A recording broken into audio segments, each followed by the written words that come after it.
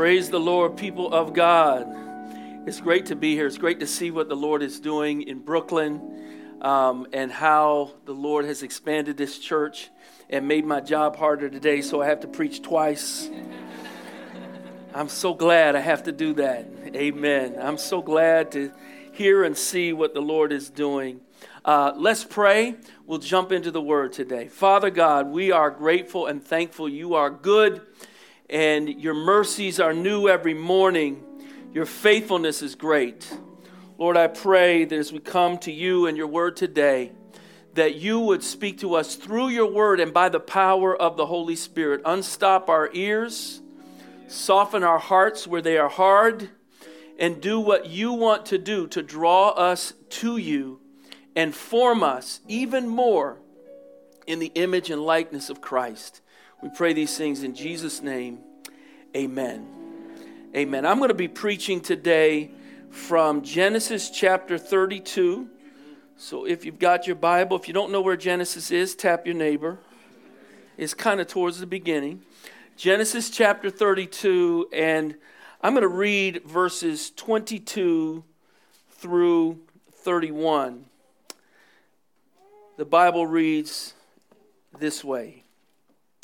The same night he arose and took his 2 wives, his 2 female servants, his 11 children, and crossed the ford of the Jabbok. He took them and sent them across the stream and everything else he had, and Jacob was left alone. And a man wrestled with him until the breaking of the day. And when the man saw that he did not prevail against Jacob, he touched his hip socket, and Jacob's hip was put out of joint as he wrestled with him. Verse 26, then he said, let me go, for the day has broken. But Jacob said, I will not let you go unless you bless me. And then he said to him, what is your name? And he said, Jacob. Then he said, your name shall no longer be called Jacob, but Israel, for you have striven with God and with man and have prevailed. Then Jacob asked him, please tell me your name. But he said, why is it that you ask me my name? And there he blessed him. So Jacob called the name of the place Peniel, saying, for I have seen God face to face, and yet my life has been delivered.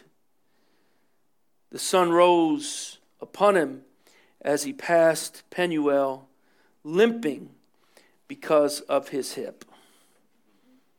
May God bless the reading, hearing, and doing of his word. Today I'm going to speak for a few minutes on the subject, preparing for the presence of God.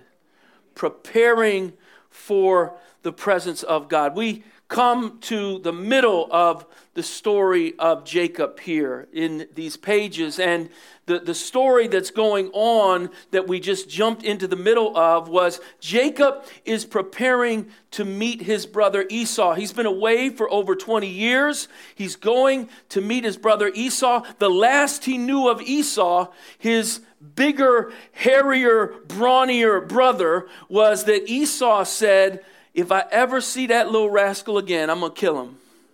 That's the last that he knew of his brother Esau. But God has sent him back away from his uncle's house, far away in Syria, and he's going back, and he is scared.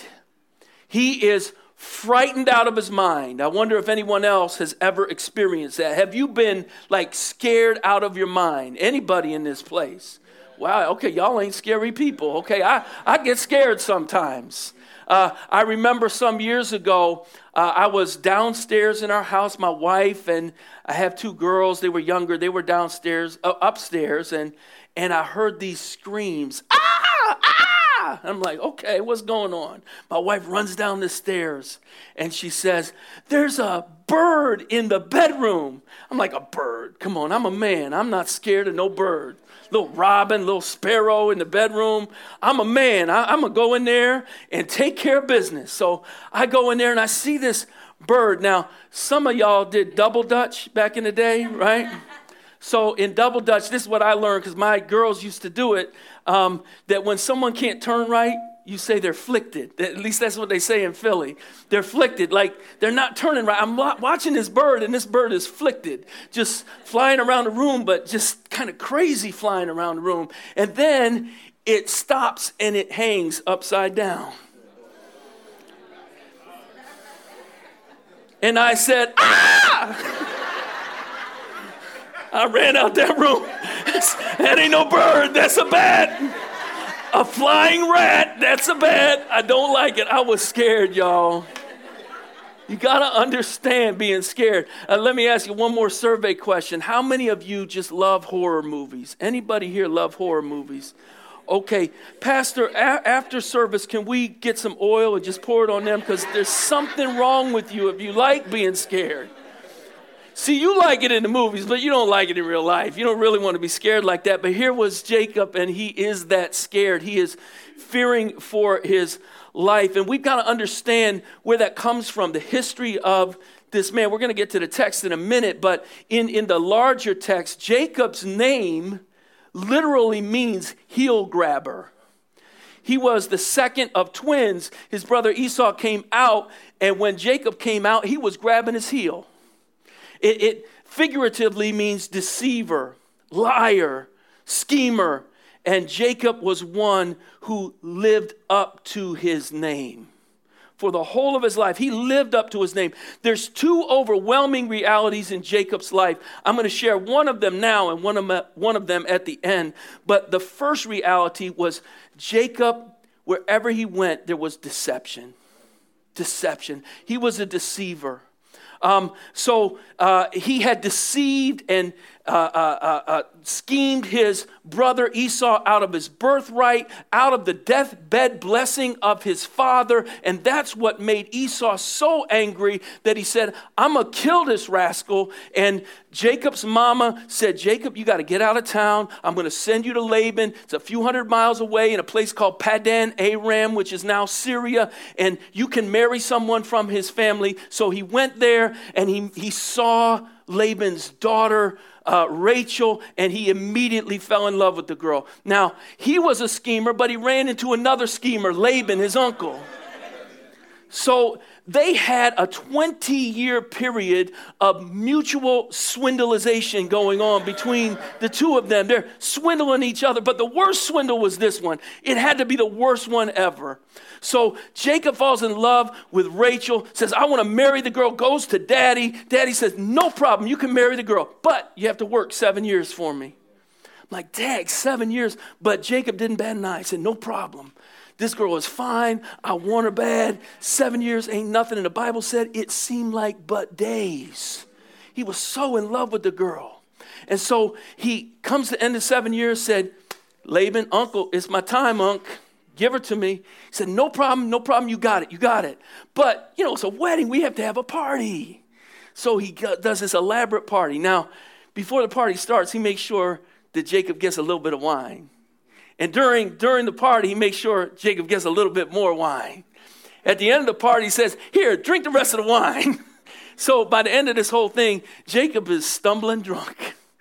And he says, okay, I want my bride now, right? He's drunk. He's in the tent. And here's my daughter. He sends the daughter in. It's dark. Now, here's the worst swindle in the history of the Bible. It's funny, but it's sad. The Bible says when he woke up in the morning, this is King James, behold, it was Leah. He gave him the older sister. And according to the Bible, I'm just saying what the Bible says, the uglier sister, right? So he got the other sister. He wasn't in love with Leah, but he got Leah. So you have all this period of swindling going back and forth between these two guys. Jacob is a rascal. He's a swindler. But now he's on his way back to see his brother Esau. And as he prepares, we didn't read starting at verse 9, but a couple things just in the background of this. He does three things. Number one, he prays like he never prayed before. Sometimes when you are scared, that will do wonders for your prayer life. So he is scared like he's never been scared before. And in verse 9, he begins to pray, O God of my father Abraham and God of my father Isaac, O Lord, who said to me, return to your country and to your kindred that I may do you good. he starts with reciting the promise of God toward him. At the end of the prayer, in verse 12, he says, but you said, God, I will surely do you good and make your offspring as the sand of the sea. See, in his fear, he prays like he never prayed before. In his prayer, in his fear, he remembers God's promise. Psalm 56 verse 3 says, when I am afraid, I will trust in you. And when we trust in God, we don't trust in something that we're making up about God, but we trust in the Word of God. That's what he does in this place. I love this part of his prayer as well. He says in verse 10, Jacob says, I'm not worthy of the least of the deeds of steadfast love that you've done for me. He gets humble before God. He gets humble. Jacob, up to this point, we've never seen signs of humility in this man, but in his fear, knowing that he could be facing death at the hands of his brother, all of a sudden, he gets humble before God. That's a good way to be, y'all. And not only that, but he not only prays, he makes provision in verses 13 through 21. I'm not going to read those, but he comes up with a scheme again. Jacob's a schemer, and his brother's coming. His brother's mad, and the Bible says he's coming with 400 men. Now, these men are not like the ballet troupe of Brooklyn, right? These men are soldiers. These men are strapped. These men are ready to go. And so Jacob says, oh my goodness, I'm in trouble here. So he comes up with this plan, and he sends droves of herds of cattle and of sheep and of camels. He sends 5 different teams out before him. They each greet him and say, this is a gift from your servant Jacob. And so he's doing everything to butter up his older brother and make him okay. So he makes provision. He gives him over 550 animals. Jacob had grown rich in Laban's camp. But then this is what I want to focus on today. In verses 22 and following, he prepares for the presence of God. He prepares to meet God. And so I want to look at 3 things from this text. If you really want to experience God's presence, what do you need to do? Well, let's look at Jacob, first of all. Verse 22. The same night, he arose and took his 2 wives, 2 female servants, his 11 children, and crossed the ford of the Jabbok. He took them and sent them across the stream and everything else he had, and Jacob was left alone. Let me say this. If you want to know the Lord, if you want the transforming presence of God to change your life, then you must make room in your life for solitude. You must make room in your life to get alone and be with God. And y'all live in New York City. Most of you, I know some of y'all from Jersey and just coming on in, but from New York City, this is like the beast of Babylon in terms of just how busy life is. I'm in Philly, and Philly is crazy, but whenever I come to New York, I love coming to New York. But then I get to go home. And it slows down a little bit, right, in Philly, but it's crazy busy. I know your lives are crazy, but you need to find time. You need to make time in your life. You won't find it. You need to make it to get alone with God. If you think you had a problem doing that, look at Jacob. The Bible says Jacob had 2 wives and then 2 women who were virtual wives as well. He was having babies from all of them. So you do the math. There's something going on, right? I'm married to my beautiful wife, Harriet, 32 years. Love this woman. She for some reason, she hasn't left me yet. Praise the Lord. Hallelujah. Thank you, Jesus. Right, but I have 1 wife. I got busy. Jacob got 4 women in the house. And every woman, read the text, every woman wants a little piece of Jacob. And according to the text, they're all getting some Jacob. Good gracious. He's got 11 kids, 10 of them boys. I had 2 brothers. I don't know how my mom and my dad made it because we were breaking things and running and just doing stuff all of the time. 10 boys. And one little girl, Dinah, I don't know how she made it. But here's Jacob in the midst of all of this. He's rich. He has servants and flocks and herds, and he's got all of this stuff going on. But he says, I need to get alone with God. If Jacob needed it, so do you. You need to make time to get alone with God. C.S. Lewis said these words, we live, in fact, in a world starved for solitude, silence, and private, and therefore starved for meditation and true friendship. Some people here have 3,000 virtual friends. I've got like 2,000 virtual friends. Now, I virtually know hardly any of them, right? But we have all this virtual relationship, and I wonder how often we have a virtual relationship with God. Are you ever one-on-one? Or is he just another part of your Twitter feed or what's on your Facebook page? Do you get alone with God? We need to get alone with him. If you don't learn to get alone with God, you will never be and become what God has designed you to be. You can't be that for yourself. You can't be that for your loved ones. You can't be that in the larger community of people. Pastor Brandon was just talking about, or they were talking about the life groups or the small groups here. And I'm a community life pastor at Epiphany in Philly. I'm always pressing people to get involved in small group community because we desperately need that. But if all we're doing is moving towards community but making no time for solitude, we can't be a blessing to that very community. You need to make time in your life to be with God. If you're not making consistent room for solitude in your life, it's a sure sign that you are too confident in yourself.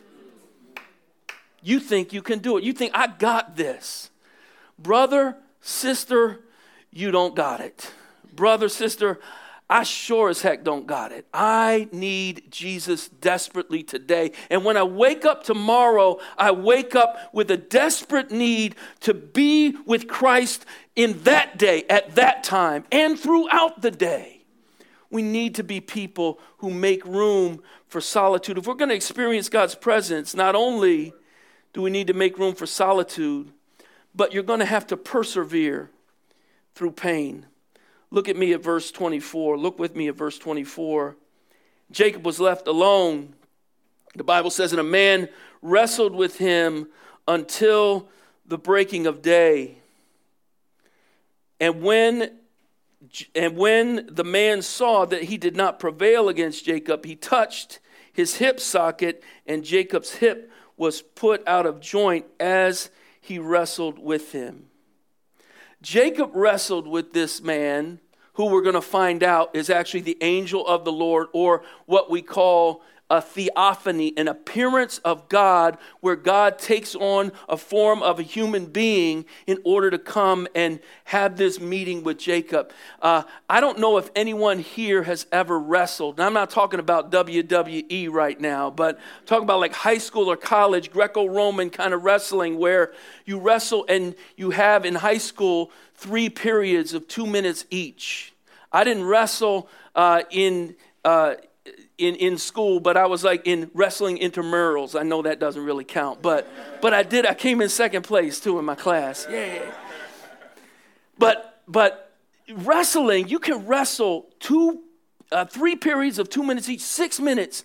And when you're done, if you're wrestling against someone who is as strong as you or stronger, then in that 6 minutes, you have left every last ounce of energy in your body on that mat. There's nothing else like it. Football's not like it. Basketball's not like it. Other sports, they cannot compare to the amount of energy you expend every second you're on that mat. 6 minutes. In college, they have an extra minute, 7 minutes. Jacob wrestles 7 hours, 8 hours, perhaps 10 hours. While it's dark, he's wrestling, and he's not wrestling with that little scrawny guy from, what's that television show with the brainy guy? He's not wrestling with Urkel. I wasn't thinking about Urkel, but that's a good one. He was not wrestling with Steve Urkel. He wasn't wrestling, I'm old, with Barney Fife from Andy Mayberry. He's wrestling with a theophany. He's wrestling with God come in a present way. And the craziness is the text says that he wasn't able to prevail against Jacob. Now, what in the world does that mean? He's God. Of course, in a second with his pinky finger, he could pin him on the mat and destroy him, but he does not do that. He lets him expend every last ounce of his energy for the entire night till Jacob comes to nothing. You know, as you read the story of Jacob early on, you get the idea that Jacob is like mama's boy. He's mama's little pet. Esau's the rugged dude, and Jacob is like trying to figure out the family recipes with mama. Jacob ain't no mama's boy right here. He wrestles all night long, and then God touches him and pulls his hip out of joint. Excruciating pain. Excruciating pain. But Jacob perseveres through that pain. And let's look at the text again. In verse 26, the Lord says to him, "Let me go, for the day has broken." But Jacob said, "I will not let you go unless you bless me." No energy, totally gone, in extreme, excruciating pain. But Jacob holds on in pain. If you're going to walk with God, I wish I could say, people of God, if you're in covenant with the Lord, if you know Jesus' love, then your life is going to be easy and God is going to bless you and make it easy for you all the way through. That's not the truth that we see in the Bible. That wasn't true for Jesus. That wasn't true for Peter. That wasn't true for Paul. That wasn't true for David. That wasn't true for Abraham. That wasn't true for Jacob, and it won't be true for you. Life is hard, and in the midst of your pain, which you will encounter, what will you do? Will you hold on to God? A few years ago, I remember I had skipped my dentist for a few years. Not a good thing to do, by the way. And so I had what I call the year of the dentist. So I had multiple appointments. I met new friends. Mr. Root Canal was one of my friends. Had other people I met. But I'm going through this year, and my dentist loved her to death. But there were times in that year, there was much drillage going on during that year. And I remember several times, she had the drill in her hand and said, "I'm looking at this. It's not very deep. I don't really think we need any Novocaine." And I'm like, "Excuse me, yes, we do. We need Novocaine. We need lots of Novocaine. As a matter of fact, if you have some of that funny gas that will just knock me out, I'm fine with that. If you want to put so much Novocaine in my face that I can't feel my face for a week or so, I'm cool with that. If you want a brick on the back of my head, knock me out, I'm fine with that. But don't pick up a drill and look at my mouth and say, I don't think we need Novocaine. We need Novocaine." I don't know about you, but I don't like pain. I'm not like, "Oh, let's have some pain today. I want to grow in Christ." No, I don't like it. But we got to deal with it. And so what do we do when pain comes our way? And it will come your way. And sometimes it will feel like, and we're laughing here, but some of you may be going through something right now that feels like it's too much to bear and it's not funny. What do we do when it's too much to bear? Well, there's two things we can do. Number one is we can run from God. And, well, you're like, "Well, Christians would never do that. I'm a believer in the Lord Jesus Christ, and I would never do that." But probably we've all done it, and we all do it at times. We do it in subtle ways. We do it sometimes by just giving up. We can do it by hiding, by denying the pain itself. We can do that by filling our life with other comforts and distractions. There's some big sins out there that we talk about, but there's a whole lot of other ones that we do that make us just feel good and numb us of the pain. Look, I'm from Philly. I like cheesesteak, but I know that the second cheesesteak that I eat That's a distraction from the pain. That's sin right there. If I finish the first one, that's good. That's sustenance. But cheesesteak number 2 is running from God.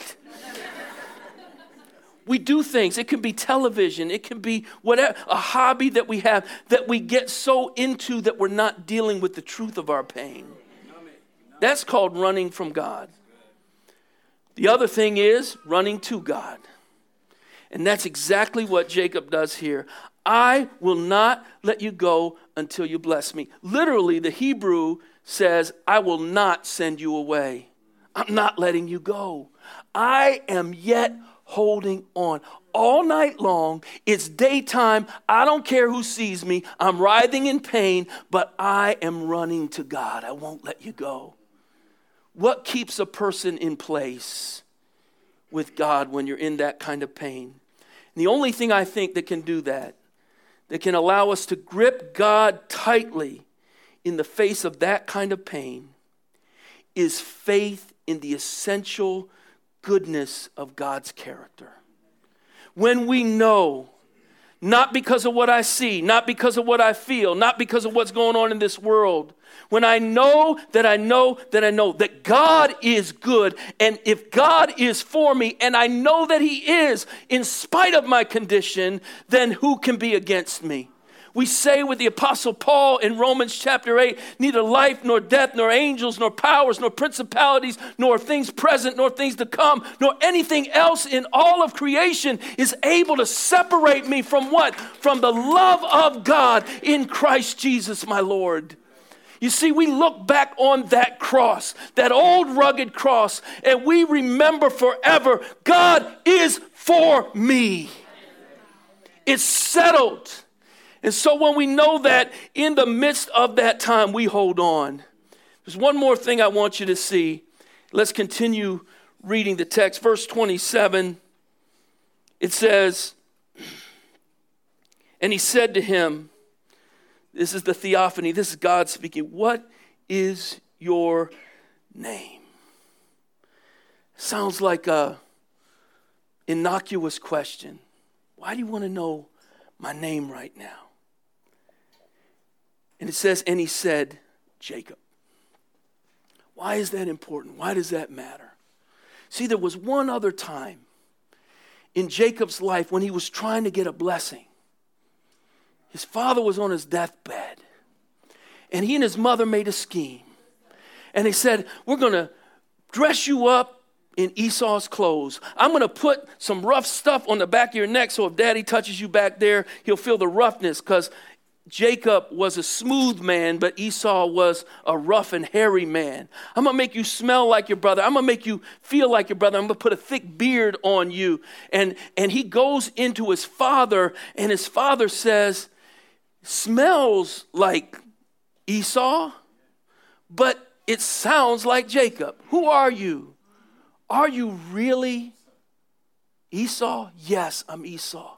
He's asked about his name. He's seeking a blessing, and he lies about it. And he gets over. But here, God comes to him and says, tell me your name. Wow. That's powerful. Wow. My Lord. And he says, my name is deceiver. That's what he says. My name is liar. I want a blessing, but I don't deserve it. That was the prayer in verse 9 and 10. I want your blessing, but my name is liar. My name is schemer. My name is deceiver. That's who I am. You see, the third thing is, if you're going to get in God's presence, you must confess the truth of your own sin. See, when you come into the presence of a holy God, and you think you're hiding anything, first of all, you're never hiding anything. It's not that he doesn't know. He knows everything that has to do with you. He knows not just what you did, but he knows why you did it. And even when you did something good, if you had a foul motive, he knows that. And even though you didn't do it, he knows what was going on in your mind, what nasty stuff was going on. And he knows all of that. He knows everything. But here he says, I want you to confess it. I want you to come clean before me. You want to be in God's presence, you got to get honest about your own sin. You've got to confess your sin in the presence of God. He lied about it before, but now he tells the truth. Listen, you'll never progress in your relationship with God beyond your ability to honestly talk about your own sin. For Christians, confessing sin should be a natural part of our life. It should be normal. When someone confronts me with my sin, I know my flesh wants to immediately do this, right? And then I'll make an excuse. I'll blame someone else. I'll give another reason. But because you know that if God is for me, it doesn't matter who is against me. Even if I'm against myself, I can put my hands down and say, yes, that was me. I did it. I did do that. I am sorry. Please forgive me. And then repentance says, and I'm going to do everything in my power to ask God to help me not to ever do that again. See, we can do that when we're confident in the love of God. We can do that. Confess our sin completely. You won't make progress beyond your ability to talk about honestly your sin. Jacob makes room to be in God's presence by making room for solitude, persevering through pain, and confessing the truth of his sin. What happens as a result of that? Two things. Number one, again, let's look at verse 27. He said to him, what is your name? And he said, Jacob. Verse 28. Then he said, your name shall no longer be called Jacob, but Israel, for you've striven with God and with men and have prevailed. He changes his name. He gives him a brand new identity. See, when you are in God's presence, solitude with God, when you are laid open and bare before him, you're not hiding anything anymore. God, when he changes his name, he gives him a brand new identity. I'm not identified with my sin. I'm not identified with my shame. Did I do it? Yes, I did. But he gives him a new name, and he says, now your name is Israel because you have struggled with God and with man and have prevailed. He says, now I give you a name of glory. Now I give you a name of honor. Now I change your identity forever. We struggle, so many of us, with our identities from our past, from our present, from our family of origin. No matter what it may be, we struggle with identity until we find it in Jesus Christ. Because if you found your identity even in your success in this world, in how you look, in what you do, and what you have, ultimately that is going to come to nothing because God loves you enough to wrestle with you and pull your hip out of joint too. And you'll come to a place where the only place you can find real identity is in the Lord Jesus Christ. He changes his name. He gives him a brand new identity in Christ. See, we need that because we're all Jacobs. We are Jacobish, Jacoby, however you want to put it. We are Jacobs in so many ways. But not only does the Lord do that, look at verse 30. Verse 30 says, so Jacob called the place of the name of the place, Peniel, saying, for I have seen God face to face, and yet my life has been delivered. Verse 31, the sun rose upon him as he passed Peniel, limping because of his hip. He's limping because God had touched him in such a way that he would never walk the same way again. When you are alone with God, when you're in God's presence and that becomes a part of your life, your self-confident walk becomes a dependent limp. Your self-confident walk becomes a dependent limp. Listen, if there was one thing that Jacob didn't need to happen to him that day in the earth realm, it was that he didn't need to lose his ability to run, because his last defense, he tried all his schemes against Esau, but one thing he could sure do, if everything failed and Esau was still angry and wanted to kill him, Jacob could run out of that joint. But now Jacob can't run no more. The one thing that he could depend on, if nothing else worked, I can run. No, you can't. You'll limp for the rest of your life. Jacob limped for the rest of his life. Psalm 147 says, he heals the brokenhearted and binds up their wounds. Psalm 51:7 says, the sacrifices of God are a broken spirit, a broken and contrite heart you will not despise. God comes to the broken. He meets you in your brokenness. We need to come to God humble. At the beginning of the sermon, I said there were two overwhelming realities that governed Jacob's life. The first was deception. He was consistently a deceiver. But the second one is this: God always shows up. Never showed up one time because of what a great guy Jacob was. But God showed up because God is God and he decided to love him. And I would say to every person in this room today, God has decided to love you. He is with you. He is not against you. He is for you. The second reality is that God always shows up. In our brokenness, in our weakness, he gives us a new name. Let me close with these words. There is an old poem made very famous. Some Christians have even tried to adopt this poem and think there's a Christian theme to it, but there's actually an anti-Christian theme to it. The name of the poem is Invictus by William Ernest Henley. You've probably heard the end of one of the parts of the poem that says, I am the master of my fate. I am the captain of my soul. That's not a Christian sentiment, y'all. You are not the master of your fate. A woman, Dorothy Day, rewrote the poem some years later and put it to Christian verse. But let me just read a part of Henley's poem, and then I'll read Dorothy Day's reconstruction of it. Listen to these words. One is pride, and one is a broken person who has received a new identity in Christ and glories in him alone. Invictus says, out of the night that covers me, black as the night from pole to pole, I thank whatever gods may be for my unconquerable soul. I am the master of my fate. I am the captain of my soul.